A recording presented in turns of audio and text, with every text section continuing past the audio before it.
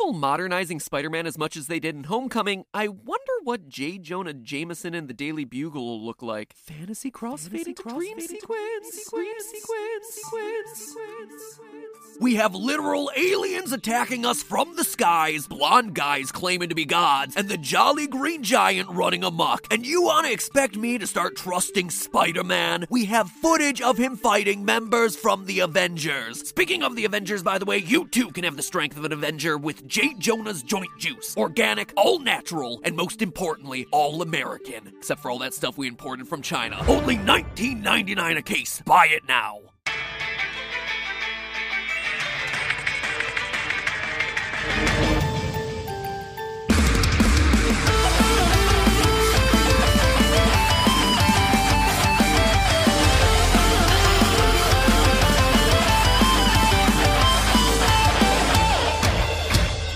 Internet, welcome to Game Theory, where, let's be honest, in the world of Marvel, conspiracy theory shows like ours would be huge. Between superhero billionaires, alien threats, and masked vigilantes, can you imagine the questions that would be running through everyone's heads? Who are these people? What are their goals? Am I, myself, in danger? And there we'd be, conspiracy theory. Every week picking apart the evidence, revising our guesses, and ultimately trying to expose who these people are. It'd be like the purple guy mystery all over again, except in real life, and without all that messy serial killer nonsense. Sadly, I can't bring my dead memes and half-baked theories to the Marvel masses, but they get something even better. J. Jonah Jameson. You see, a few weeks ago I started looking into Spider-Man's iconic newspaper, the Daily Bugle, for a script, but then the new Spider-Man game came out, and now I just can't unhear J. Jonah screaming, "He's a menace to the entire city! I want Spider-Man!"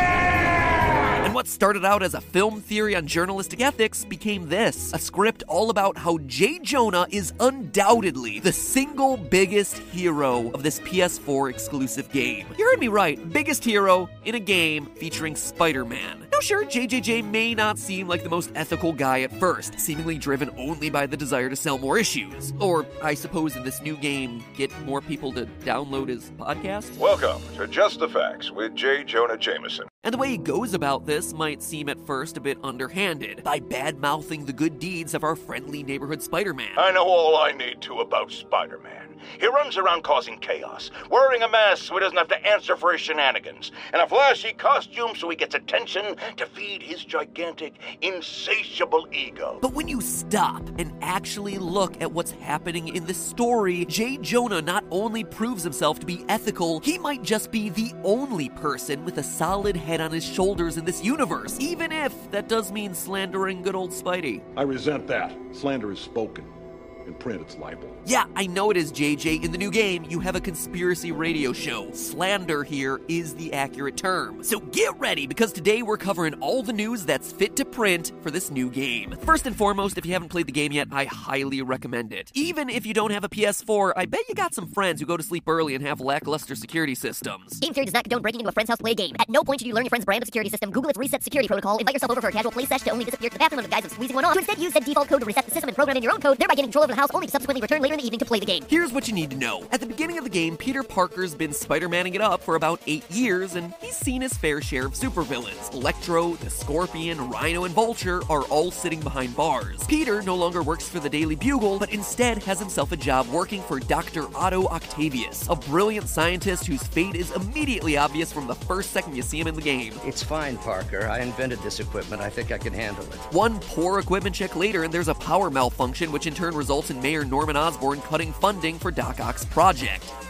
That couldn't lead to the creation of a new supervillain, could it? Meanwhile, across town, Aunt Miz working for a man named Martin Lee, a philanthropist who's working on a charity project who, surprise, surprise, also happens to be a supervillain waiting to happen. When Spider-Man arrests the crime baron Wilson Fisk, aka Kingpin, it creates a power vacuum in the city that's too large to ignore. Lee, now the supervillain Mr. Negative, unleashes an army of demons upon the city, and Spider-Man goes out there to clean them up. And just when you think he's done it, Doc Ock reappears, now thoroughly insane insane and releases all the other supervillains that Spider-Man had captured. Oh yeah, and he also unleashes a super virus known as Devil's Breath. So I'd say that there's a lot going on in New York during the course of this game. But through it all, one voice cuts through. J. Jonah Jameson. Keep a close eye on that barista with the man bun making your skinny latte. Alright, so Jameson is easy to paint as a minor villain in the Spider-Man universe. Since we see the world from Peter Parker's point of view, Jameson appears to be a rage-fueled fearmongerer who's looking to sell more papers and get more listeners by spreading lies through his clickbaity stories and tinfoil hat anti-Spider-Man conspiracies. He clearly has a vendetta against the web-slinger. Just imagine what sort of deviant personality would dress up like that in the first place. A webbed pervert walks among us! Meanwhile, in Spider-Man stories, and particularly in this game, we know that Spider-Man is good. We see his struggles and his tough moral choices. So Jameson taking pictures of him just to slander his good name is disgusting and exploitative and disingenuous, especially for someone who supposedly claims that he's a journalist with integrity and tells his audience that he reports the news. This is Just the Facts with J. Jonah Jameson, where listeners like you discuss the issues affecting our city with Pulitzer Prize-winning two-time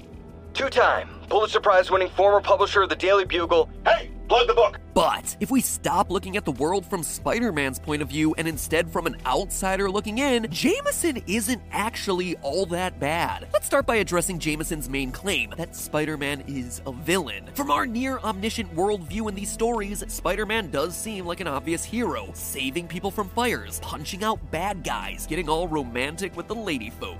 We also know that he's just a young, nerdy kid with the best of intentions. But then look at this. Keep track!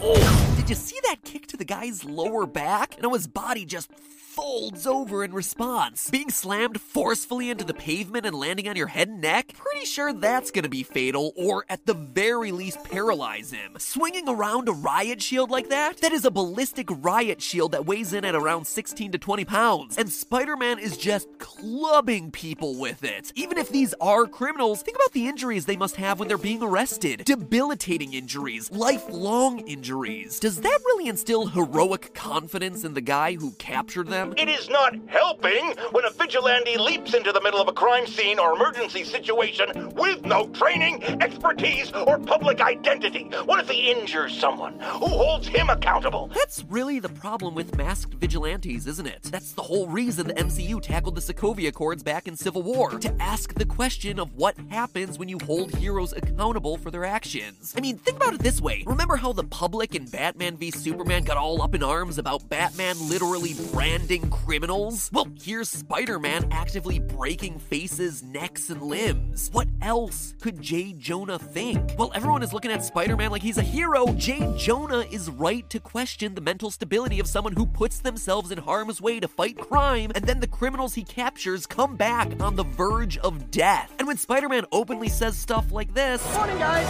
Who's ready for their hot, fresh cup of bodily harm? it doesn't inspire much confidence, especially in a universe where a regular guy dressed as Spider-Man is able to cause injuries like this. My doppelganger's got some skills.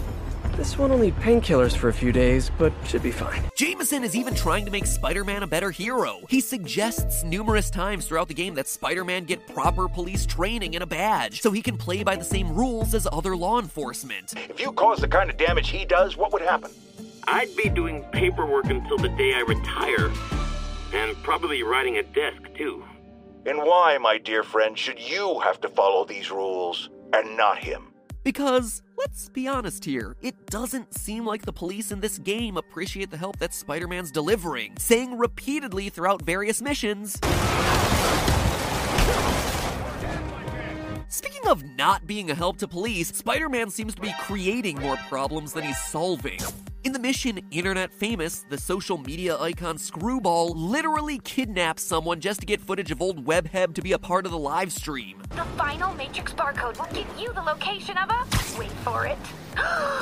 Kidnapping victim. To help her in her quest against Spider-Man, her fans actively plant bombs across the city's rooftops. Some of my fans decided to bring you a little care package. You might want to grab those fast. People could get hurt. Then you have the Taskmaster, who's leaving all kinds of bombs and challenges around the city to test Peter. Can you stop the bombs I've planted? And even when Spider-Man is trying to solve the city's issues, he's creating more problems than he's solving. For example, in the mission Under Pressure, one building's water pressure is too high, and it's up to Spider-Man to pull a Bob the Builder and fix it. He tries by releasing a particular valve, but instead of solving the issue, it causes other water tanks around the city to burst. That shouldn't have happened.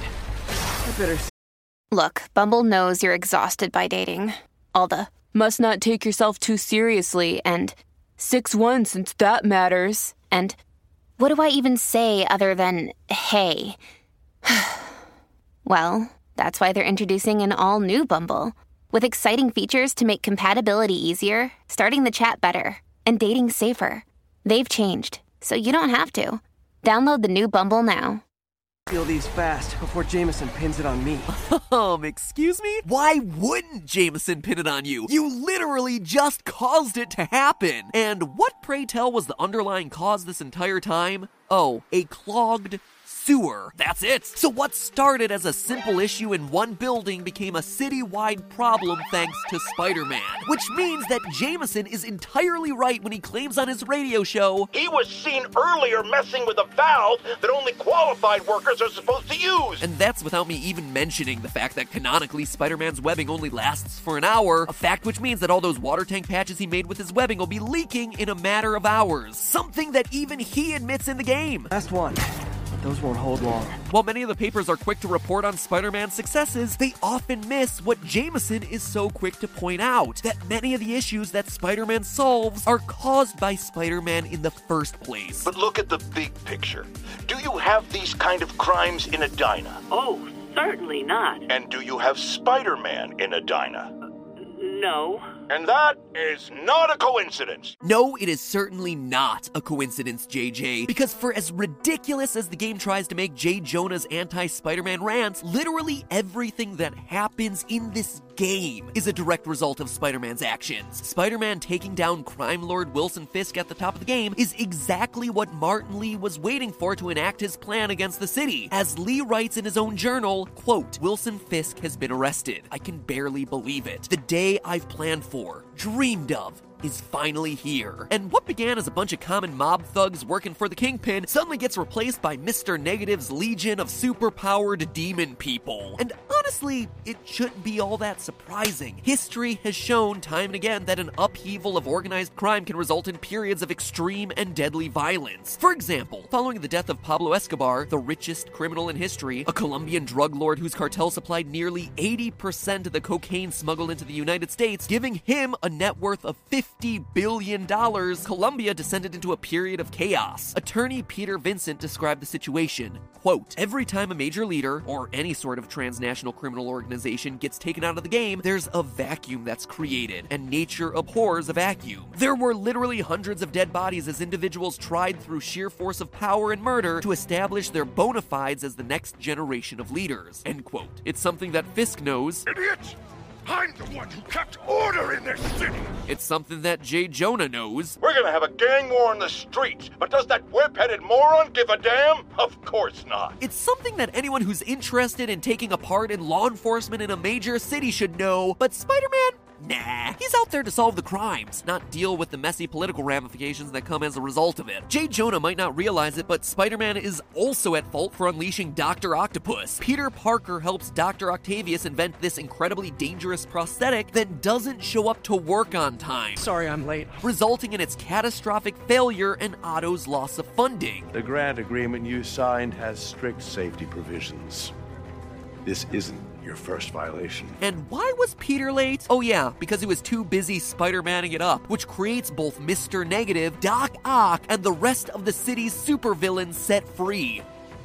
Now, even if Jameson might have a point about Spider-Man being a threat, you could argue that Jameson is still biased, and you wouldn't be wrong there. But interestingly enough, the Society of Professional Journalists Code of Ethics doesn't strictly abhor bias, so long as it's properly disclosed. A secret agenda would be misleading the public, like say if Jameson were actually being paid by Oscorp to dehumanize Spider-Man, but he's clearly not. I realize Norman Osborn claimed he was stepping back from running Oscorp when he was elected, but has he? Or is he using his office office, his public trust, to enrich himself beyond imagining. Has his greed endangered us all? He even goes through great lengths to distance himself from Osborn when Osborn comes on just the facts. Well, that's my job, Mr. Mayor. All I have is my integrity, and I won't compromise it for anyone. Jameson even goes through great lengths to disclose other biases he might have, such as reporting about Scorpion. I want to address the matter of the Scorpion. I paid for the procedure that empowered him. It's not my fault the treatments drove him crazy.